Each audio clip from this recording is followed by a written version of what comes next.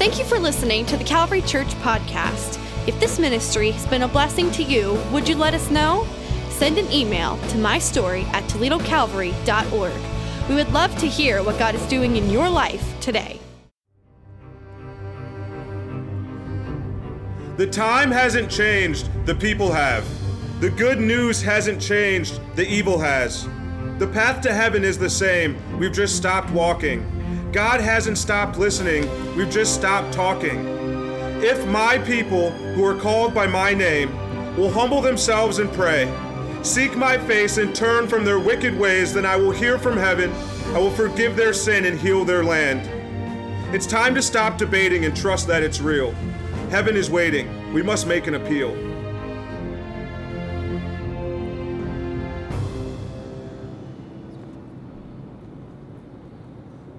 Well, we are in the midst of a series of messages that we are calling an appeal to heaven, and we are talking about how God hears us when we pray. When we call out to Him, when we speak to Him, He not only hears, but He responds. And at the heart of this, we're also talking about the season of time that our nation is in right now, as we are in a very kind of heated election season, and many of us are looking to our future as a nation. And in this pivotal time, how important it is that we consider this principle. And I think you see this in Scripture. We've looked at it from the history of our nation, that the prayer of God's people influences the destiny of a nation. The prayer of God's people influences the destiny of a nation. As you read all throughout Scripture, you see this. In fact, we'll be back in 2 Chronicles chapter 20 today, which is the story where we've kind of seen this as we've gone through this series. And we've looked at it some from our history as a nation. Last week, we talked a little bit about the First Great Awakening, a time when as people prayed, God truly changed our nation. Several generations after that, God again did something powerful in our nation. And I think it's critical for us to see this, because I think sometimes we have the tendency to think that things are as bad as they've ever been. And although our country, I think, is in a place where we desperately need an awakening from God, as people prayed in the past, God brought that awakening, and I believe that we need an awakening again. Would you agree? And if you would, please, then, would you turn your attention to the screens and be encouraged today? In the days following the American Revolution, there was a great season of moral decline in the colonies. In fact, historians have noted that drunkenness was epidemic, that there was robberies that took place in banks every day. Even during that time, women were afraid to go out alone at night. The college campuses were a great example of how that moral decline had set in. Polls were taken at Princeton and at Harvard that showed that there were no professing Christians on the campuses at that time. Mock communion was taking place in different college campuses, and Bibles were being burned. It was during that time that a movement began to change the moral state of our nation. Timothy Dwight, who was the grandson of Jonathan Edwards, was at that time the president at Yale, and he called for the students to begin to pray. And as this prayer movement began in that time, it started a ripple effect that went throughout our nation, including the Haystack Revival that took place not too far from here in Williamstown, Massachusetts at Williams College. It was during that time, prompted by the prayers of hundreds of people, that the moral decline of our nation began to turn, and that tide changed because people prayed, and there came a second great awakening of people who were saved, and it happened all throughout churches in New England, including this one, the First Church of Christ in Bradford, Massachusetts, one of the oldest churches in New England.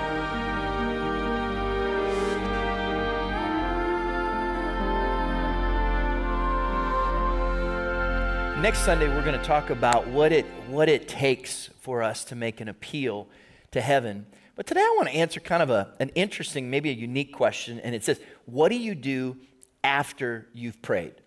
Once you've prayed, once you've made that appeal to heaven, after you've called out to God, what do you do after you've prayed? I mean, some of you may find yourself in that place. In fact, we're going to be honest about some things today. I'm going to ask you to kind of take a look at your own heart, your own life, kind of where you're at as we talk about this today. Some of you may even be in a place where you feel like you can relate to the words of that great hymn writer, John Bon Jovi, when he said, "I'm halfway there, living on a prayer," right? You feel like you're in that place. What do you do after you've prayed?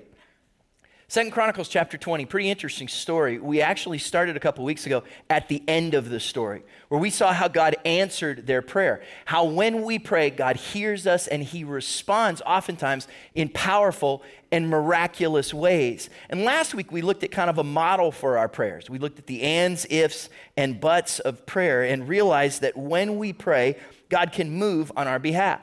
Why was this nation praying in the first place? Well, if you remember, what had happened was Jehoshaphat, who was the king of the nation of Judah, had called people together to pray because 3 foreign nations, these bullies, were coming against them. They were going to attack them together. They were overpowered. They were outnumbered. This was a desperate situation. And the only hope that they had to be able to move past this moment was for them to call out to God.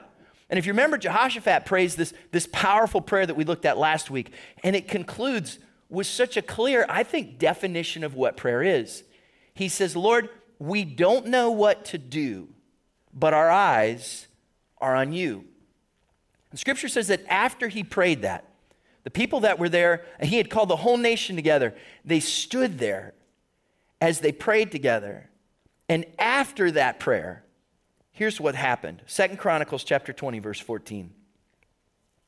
Then the Spirit of the Lord came on Jehaziel, son of Zechariah, the son of Benaiah, the son of Jael, the son of Mattaniah, a Levite and descendant of Asaph, as he stood in the assembly. If anyone is in the process of looking for the name of a young boy, there is your list of options right there. Jehaziel stands in front of people and he gives them, listen to this because I think this is really significant. He gives to them a word from the Lord. Now, next week, we're going to talk about the prophetic a little bit and how sometimes God will speak through people in powerful ways. But today, what I want you to get a hold of is this. What Jehaziel does is he speaks the word of the Lord to them. And the things that he speaks, and we're going to see this today, echo all throughout Scripture. These are principles and themes that we hear in Scripture over and over and over again. And he stands in front of the people after they've prayed. So before they see the answer, but after they've prayed, he stands in front of them and he gives them this word from the Lord. There are times in our lives when we just need something to hold on to. Some of you may even be there today.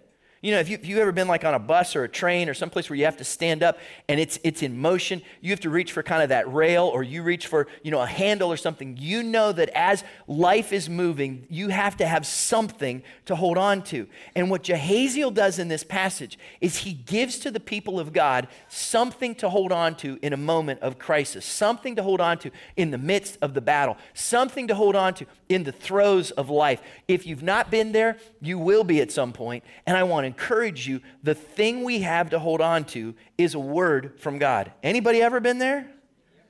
When you know all you have to grab hold of is a word that comes from God.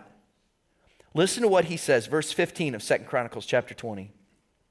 Jehaziel said, "Listen, King Jehoshaphat, and all who live in Judah and Jerusalem, this is what the Lord says to you. Do not be afraid or discouraged because of this vast army. For the battle is not yours, but God's. Tomorrow, march down against them. They will be climbing up by the pass of Ziz, and you will find them at the end of the gorge in the desert of Jeruel. You will not have to fight this battle. Take up your positions, stand firm, and see the deliverance the Lord will give you, Judah and Jerusalem. Do not be afraid. Do not be discouraged. Go out to face them tomorrow. The Lord will be with you." Jehaziel gives them this strong prophetic word. It is one that you hear echoed all throughout the Scriptures. It's things that they need. They are going into a battle. They're going to need something to hang on to in this fight. And do you know what these words are? They're fighting words. They're words that they can hang on to. You ever heard that saying? Them there's fighting words. You ever heard that? Sometimes you have to know the things to speak, the things to hold on to. Some of you are in situations and you've prayed. In fact, and we continue to pray. What's Scripture say? It says that God hears us when we persevere, when we persist in prayer. 1 Thessalonians 5:17 says that we pray without ceasing. We continue to pray. But sometimes after we pray, we wonder, God, did you hear me? God, what do I do? God, how do I move forward? This is what you do after you pray. You start speaking fighting words. You start saying words that will encourage you. You start saying words that will build you up. You start saying words that you know you can lean on. Sometimes you have to hold a pep rally for your soul. Does that make sense? Sometimes you got to speak fighting words. I'm not speaking here about trash talk. Do you know what trash talk is? Trash talk is different. Trash talk looks a little different than that. We see plenty of trash talk in sports, politics, right? This isn't trash talk. This is faith talk. There are times when you have to speak fighting words. Now, how do we fight our battles? We fight spiritual battles in prayer. And we've seen this, and Scripture shows this to us over and over and over again. We've watched this in this series. We're going to come back to it again next week. We fight our spiritual battles in prayer. But during that battle, and then after that battle, the way that life moves forward, the way that we find victory is when we stand on, when we lean on, when we hold on to the Word of God. God's Word is the key to victorious praying and living. God's Word is the key to victorious praying and victorious living. And if we're going to hold on to God's word, then what we need are some fighting words. And this prophetic word that Jehaziel speaks in 2 Chronicles 20 are fighting words that you can hold on to in the midst of times when you face a battle. For some of us, we're in a place where we're discouraged or we're concerned. Some of us, even for the state of our nation. And whether you're facing a personal problem today or whether you're concerned about a national situation, I would encourage you today, we have some scriptures that we can hold on to. What I want to give you are 3 fighting words for victory. These are phrases or collections of words, we'll just call them fighting words, that you can hang on to help you in the times when you need God's strength and his help. 3 fighting words for victory today from the words that Jehaziel spoke to the people of Judah. Here's the first one. Number 1, do not be afraid. Number 1, do not be afraid. Probably more than any other command in Scripture, this one gets repeated. We watched it several times in the last few weeks as we even looked what Jesus said in the midst of calming the storm that his disciples found themselves in. We see it over and over and over again, over 360 times in the Bible. Fear not. Let not your hearts be troubled. Do not be afraid. I'm going to give you some scriptures throughout today as we look at these different fighting words. And for some of you, you might need to write these scriptures down because these are words you're going to have to hold on to. These are weapons that we're going to use. When Scripture talks about the armor of God, what does it say is the sword of the Spirit? It is the Word of God. It is the weapon we use to be victorious. So some of these scriptures, it would do you well to make note of them today. Isaiah chapter 41 verse 10 says this, "So do not fear, for I am with you. Do not be dismayed, for I am your God. I will strengthen you and help you. I will uphold you with my righteous right hand." Remember when we looked a couple weeks ago at how Jesus calmed the storm? One of the major issues that was there was fear. Because when you go through a storm in your life, it causes fear. And fear causes you to lose confidence. When we become afraid, we get discouraged. We lose confidence in those times. And what happens is fear then seems to feed a storm. It makes a storm even stronger. That's why as God's people, we're reminded over and over and over again that we should not fear. We can't let fear and discouragement control us. Look again at the end of verse 17 of 2 Chronicles 20. Jehaziel says, "Do not be afraid.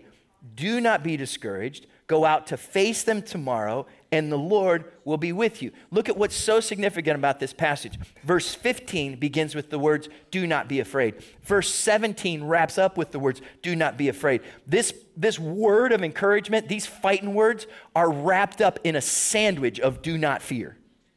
It's this faith sandwich that says, I will not be afraid. It's a powerful thing. And I know it's probably easier said than done. So let's be honest here today. We can be honest with each other, right? This is a safe place, right? We can be honest. How many of you are maybe facing something in your life right now that could cause you to have a little fear? And for the record, my hand's up. Anybody else? You're up against something that brings a little anxiety, maybe a little apprehension. I'm going to guess there's a few people that I could ask you right now, how many of you are liars and didn't raise your hand? There's some of us, right? It happens in our lives. It's for real. And when I stand here on a Sunday morning and say, do not be afraid, it's a whole lot easier said than done. Because what causes us to have fear? For some of us, it's what we perceive with our mind.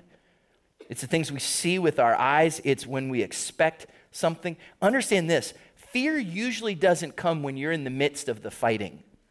When you're in the midst of the fighting, you're usually focused on that victory. You know when fear usually comes, for me anyways? It comes in the waiting. When I start thinking about what could happen, what might happen, I begin to waste so much energy with fear. This is why fear is so dangerous, because it keeps me from moving forward. It slows the progress God would have us to make. Now, don't get me wrong. For some of you, you are in a fight, and it's difficult, and it hurts, and it's work, and it's long, and it's hard to be in those times. But you will never get to a place of victory if you let fear keep you away from it. Fear is the grip that holds far too many of us back from the victory that God has for us. And here's what's so dangerous about fear. Did anybody else grow up watching professional wrestling? Anybody else? They call it WWE now. Back in my day, it was a WWF. I'm telling you, folks, it was real back then. It was real. It was real. And I remember every Saturday afternoon, I'd sit down in front of the TV, and I would watch professional wrestling. Some of my favorite were the tag team matches. Do you know what I'm talking about? The Wild Samoans, Road Warriors. These guys come out there. You get in the midst of this battle, and what would happen? When one guy would get tired, he would reach out and he would tag his partner. And then that would mean his partner could come into the ring. And usually, they would do something kind of dirty and cheaty and nasty on the way in. Do you remember that? There'd be these nasty battles that would take place. Here's what happens. Fear gets in the ring with you, and then when fear's done doing its part, he reaches out and tags his partner discouragement.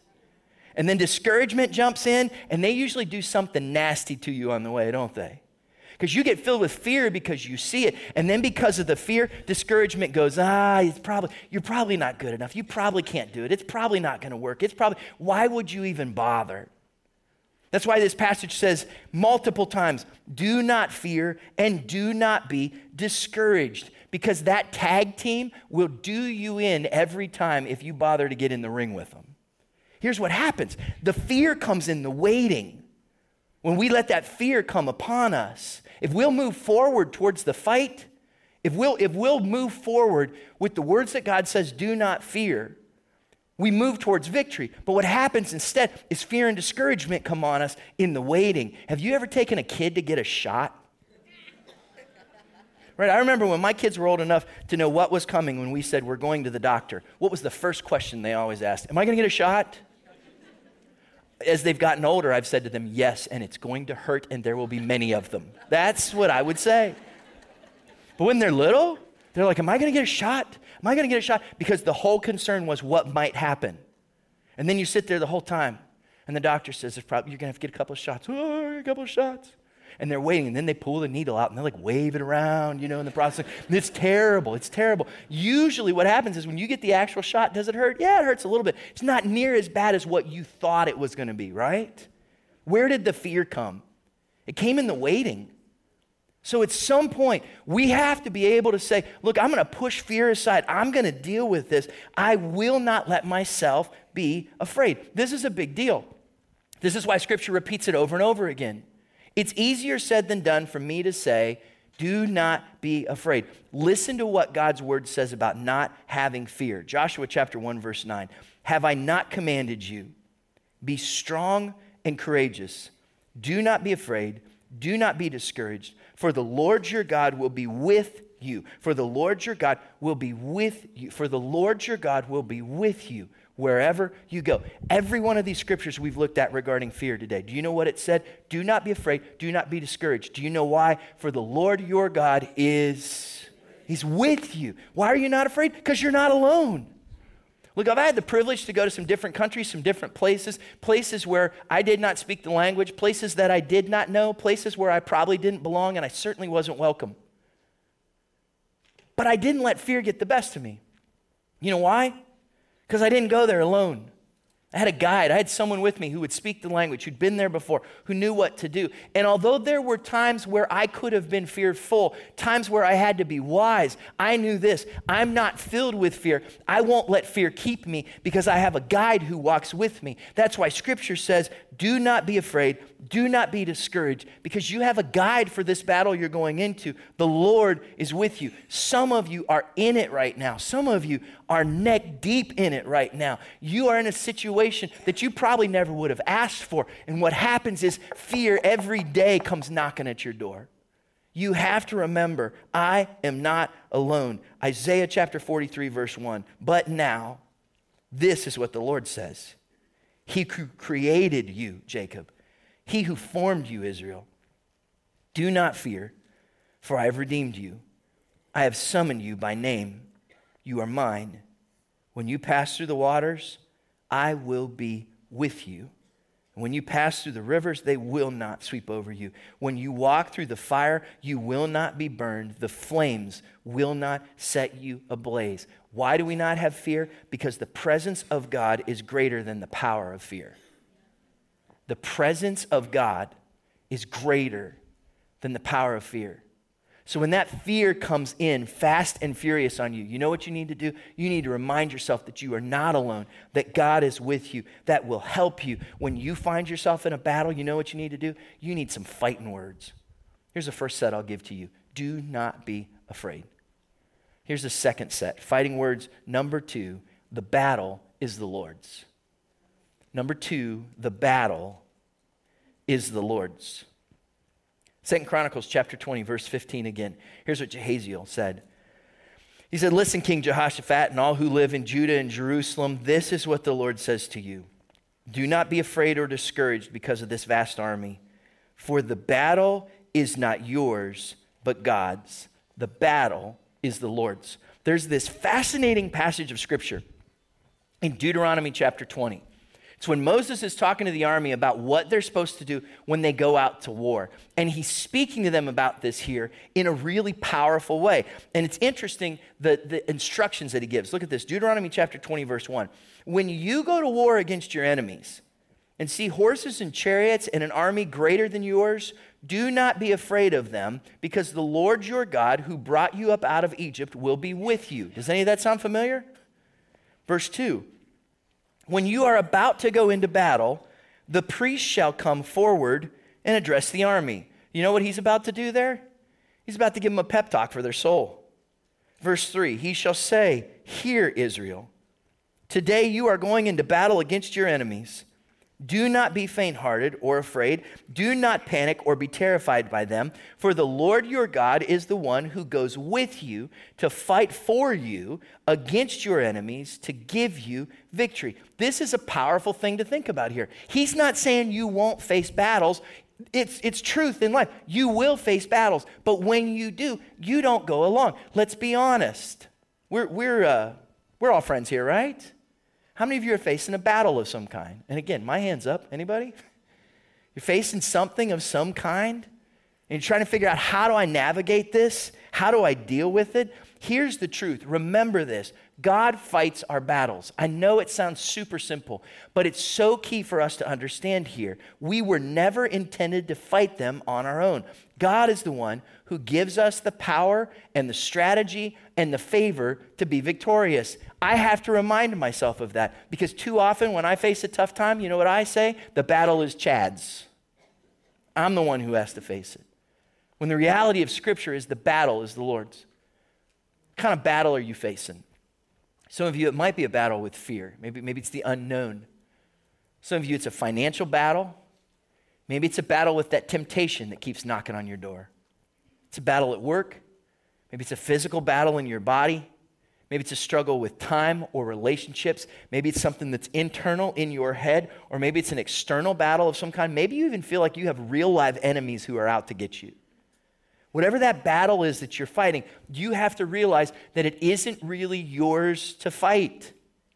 This was what Jehoshaphat was up against. He had to realize this. He had to understand that this battle that you are fighting is not yours. And sometimes you'd say, but the battle is really difficult. Yeah, sometimes it is. Sometimes it's tough. I've known people where it seems like their battle has just kind of been easy. And I've known other people where it feels like they fight battles over and over and over again. Sometimes this same battle that keeps knocking on their door repeatedly, and they have to fight it, and they have to fight it, and they have to fight it. Chad, what do you do if that battle is bigger than you are? What if your battle's actually a giant? Do you remember that kid that fought the giant in Scripture? What was his name? David, yeah. Do you remember what he said? 1 Samuel chapter 17. He's standing in front of the giant, and he says this, verse 47, all those gathered here will know that it's not by sword or spear that the Lord saves, for the battle is the Lord's, and he will give all of you into our hands. God fights the battles that are bigger than we are. Isn't that good to know? When you're up against it, you don't have to fight it on your own. God fights the battles that are bigger than we are. And there's this interesting statement that Jehaziel makes to the people of Judah in our story that we're reading. 2 Chronicles chapter 20, verse 17, he says this, you will not have to fight this battle. Isn't that interesting? You will not have to fight this battle, he says to them. And if you remember the story, they didn't have to. They got out and looked, and the three bully armies end up fighting each other, destroying each other. Israel doesn't have to fight at all in this battle, but it doesn't always work that way.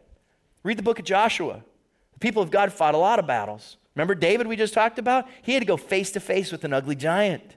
Sometimes you will have to fight that battle. Sometimes you will have to face it. Understand this. Sometimes God fights for us, and sometimes God fights through us. Sometimes he fights the battle through us. It's not on your own strength. It's not in your own power. It's not even in your own wisdom. You have to rely on him, but he will work and fight that battle through you. So don't give up the fight. Don't rely on your own strength. Don't think you have to do it on your own. One other passage of scripture, because I want you to see that this is in the Bible over and over and over again. There was a time when people from Israel had to come against an enemy. 1 Chronicles chapter 5, verse 20. It says, they were helped in fighting them, and God delivered the Hagrites and all their allies into their hands. Watch this. Because they cried out to him during the battle. He answered their prayers because they trusted in him. Isn't that interesting? Did you see when they called out to him? When did they have to make an appeal to heaven? In the midst of the battle. Right in the heart of it. And they cried out to him and says, God, we need your help. Why did they call out to him? Because they trusted in him. And God fights for those who trust in him. Understand this. When you put your trust in God, he fights those battles for us. How do I put my trust in him, Chad? How do I build that up? It goes right back to where we were last week. How do we start our prayer? We start it with what we call the ands of prayer. When we remember how good God is. When we stop and say, God, I know you're powerful, and I know you're faithful, and I know you're personal, you're my God. And when you take time and recount how good God is and who he is, it's a powerful thing. In just a few moments, we're going to sing a song, and here's why. Because when we sing songs of praise to God, we're reminded of who God is. And when I remind myself of that, it helps me to put my trust in him. And when I trust in him, he fights those battles for me. Does that make sense? Those, you know what those are? Them there's fighting words. After you pray, don't forget to hold on to these fighting words. Do not be afraid. The battle is the Lord's. Here's the third thing that I want you to see today. Number 3, these words, when I read verse 17 of 2 Chronicles 20, they just resonated with me. Number 3, stand and go. Stand and go. 2 Chronicles 20, verse 17. You will not have to fight this battle. Take up your positions, stand firm, and see the deliverance the Lord will give you, Judah and Jerusalem. Do not be afraid. Do not be discouraged. Go out to face them tomorrow, and the Lord will be with you.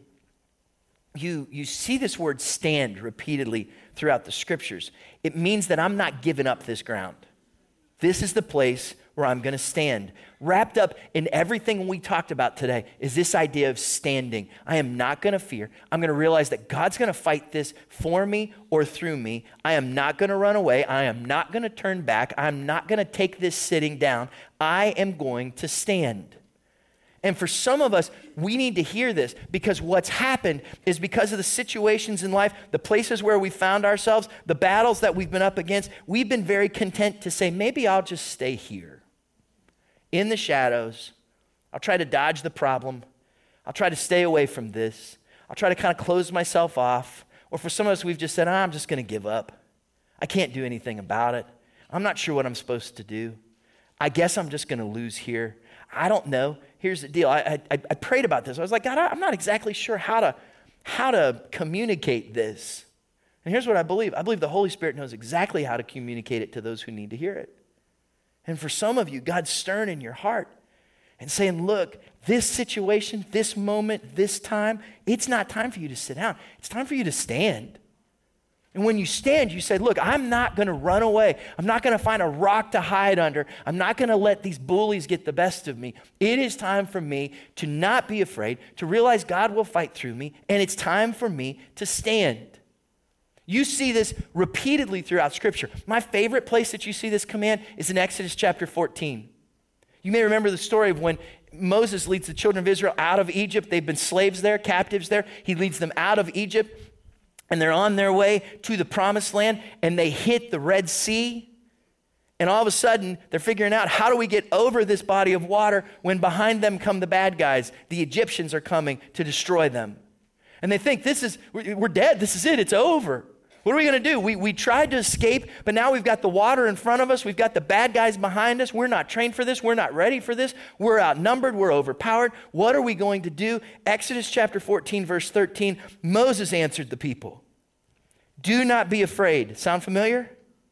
Stand firm, and you will see the deliverance the Lord will bring you today. The Egyptians you see today, I love this, the Egyptians you see today, you will never see again. The Lord will fight for you. You need only to be still. Israel, don't turn around. Don't run away. Don't freak out. You know what you need to do? You need to stand. Some of us today, you know what we need to do? We need to stand. For some of us, we're looking at the political climate and the landscape that we're in, and some of us just want to throw our hands up in the air. Is there anything we can do? Is there any way to win? Some of us are just filled with fear about this whole thing. What do we do in those moments? You know what? We don't shrink. We don't run. We say, God, what do you want us to do?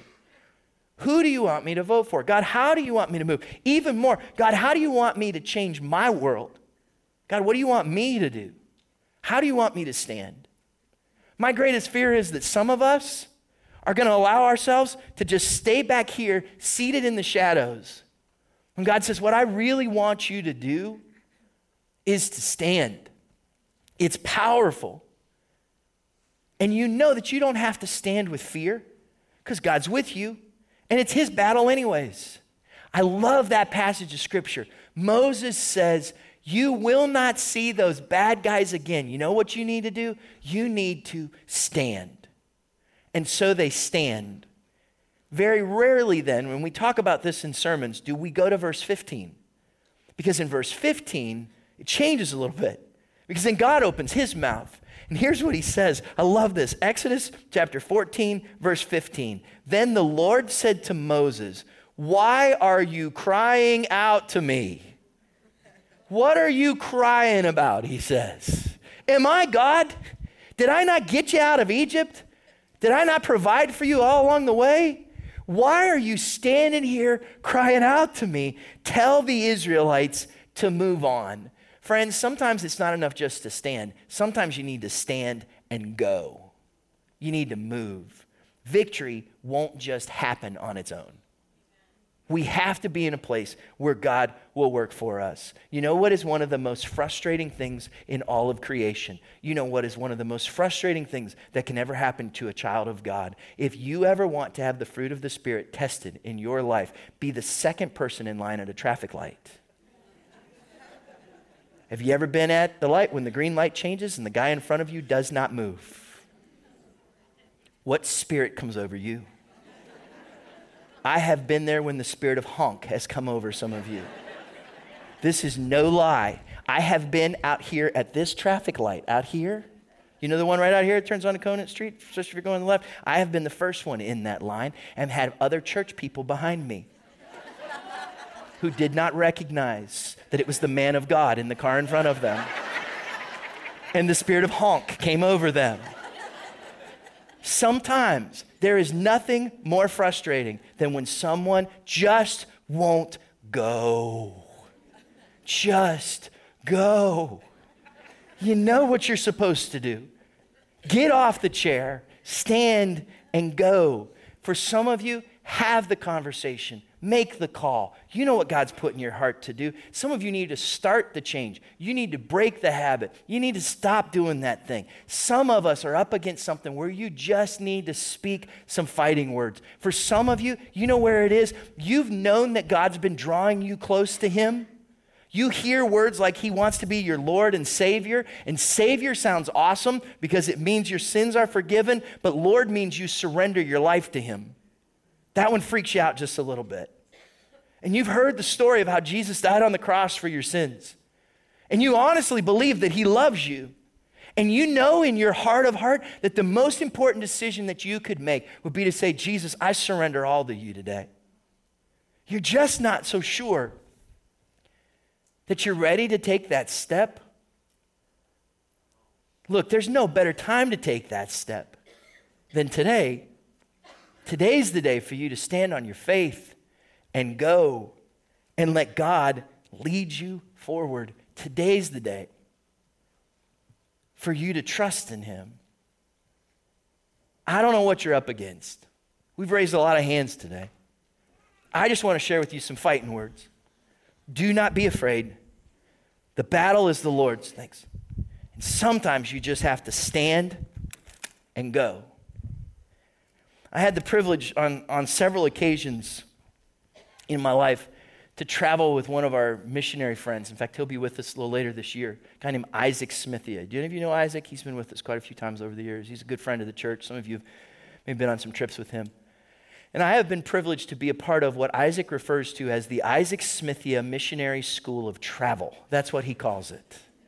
I've been with Isaac when we've been in an airport and we're waiting for them to, open up the gate and call you to come and board the plane. And if you've been on some of these trips, especially if you have like your carry-on, you don't want to get stuck boarding too late, because if you do, they'll stick your carry-on somewhere where you don't want it to be. You want everything close and all that kind of thing. So you want to get on the plane as quick as you can. So they give you your ticket and it tells you what group or what zone you're a part of to board. You know what I'm talking about? So you sit there and you wait, and then they start boarding. And I usually kind of sit there and just kind of wait until I used to before my life was changed. I used to sit there and look at it, and I'd wait for, hey, zone 1, zone 2, whatever, and then you get up and you would go. Not Isaac. As soon as they're like, we are now boarding for flight number, he's like, okay, here we go. You know what he does? He stands. And then every time they call another group, because they start like with diamond, platinum, more holier than you, like all those things, right? So they start with those. Every time they call a group, you know what Isaac does? He takes another step. Every time they call a group, Isaac just kind of moves. He doesn't care if you're in a group in front of him. He's just kind of move a little bit closer. I remember the first time I was traveling with Isaac, I'm like, Isaac, they did not, okay, all right. Yeah. Isaac, they didn't call it. You were just kind of taking this step. You just kind of keep moving. And then this is the shift. This is where it happens. At some point, then they call your zone, now boarding zone 1. Isaac does this. He takes his suitcase and he puts it out in front of him like this. Not back here like this, you passive sissy. What he does is he puts it out in front of him like this. I remember I watched, like, what did he do? Here's why. Because as you get in that line, if somebody tries to come over, you're like, no way, you're not doing that. You do that. You put it out in front of you like a plow. That's how it works, okay? And you move forward in that way. I remember I'm with Isaac and I'm watching and I'm just kind of behind like this. This was when I was so naive and innocent. I was walking like this and I watched as people crossed over and I'm like, oh, no, you don't. And you just do that, right? You make that move. Because at some point, you're not going to get where you need to go unless you are willing to say, I am going to stand and go. Does that make sense? The only way you're going to do that is if you have something to hold on to that'll go in front of you and will lead the way. You know what'll do that? Some fighting words. Do not be afraid. because the battle is the Lord's. He wants you to stand and go. So I'm going to ask you to stand kind of right where you are today. The best thing that we can do in a moment like this is to take some time and be reminded of who our God is, to build our faith, to help us with those fighting words, to put our trust in him. So Aaron's going to lead us in a song we've been singing lately. It reminds us who the king of our heart is. Each one of these phrases is a description of who God is.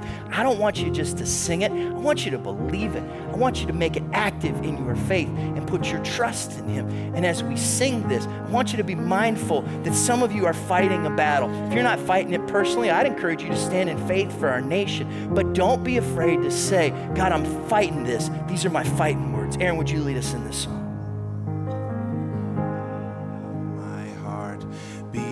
Mountain where I run, the fountain I drink from, oh, he is my song.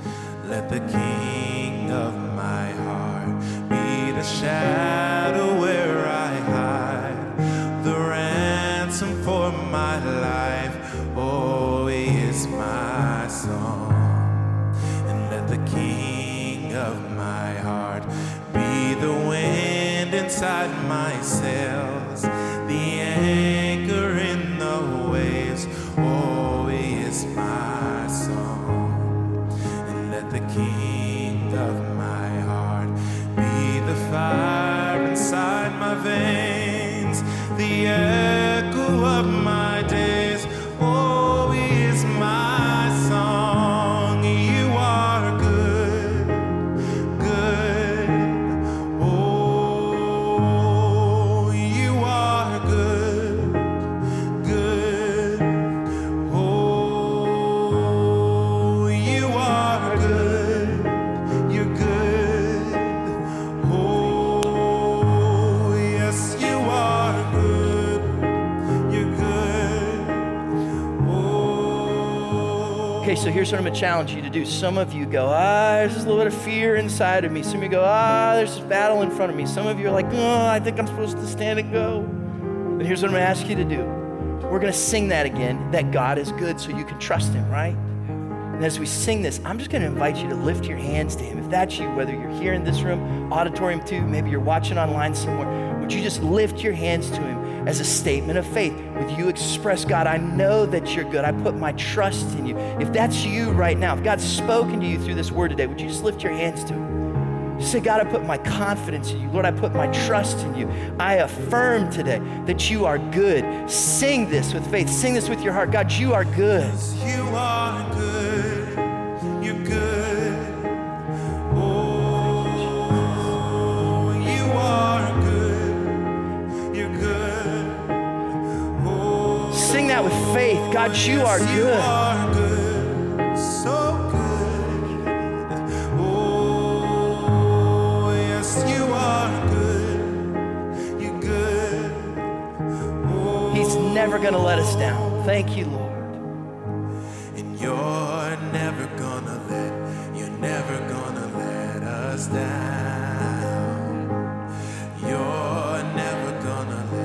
You're never gonna let us down. You're never gonna let us down. You're never gonna let us down. You're never gonna let me down.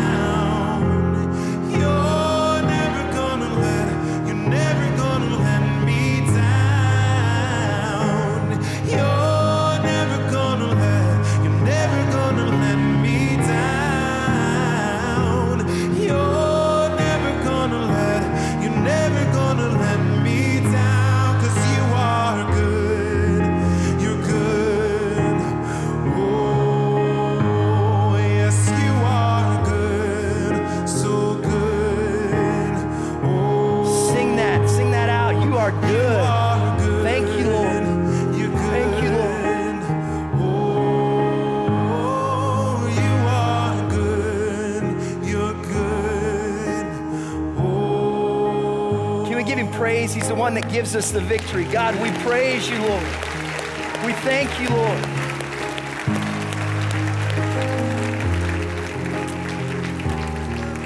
Lord, we thank you for your word that gives us these fighting words. Lord, may we hold on to them. I pray for the one who's wrestling with fear. May they hear the word today. Do not be afraid. Do not be discouraged. For God says, I'm with you. Lord, I pray for the one who's in the midst of a battle. Lord, would you remind them that you do not go into this battle alone, because the battle is not yours, but the battle is the Lord's. Lord, some of us, you've stirred a little fire in us today. It's not enough for us to sit back. You've called us today to stand and go. With that in mind, Lord, we hold on to these fighting words. Lord, as we go from here, we ask that you'd go with us. Would you send us out with your special favor, your wonderful peace? We ask this in Jesus' name. Amen.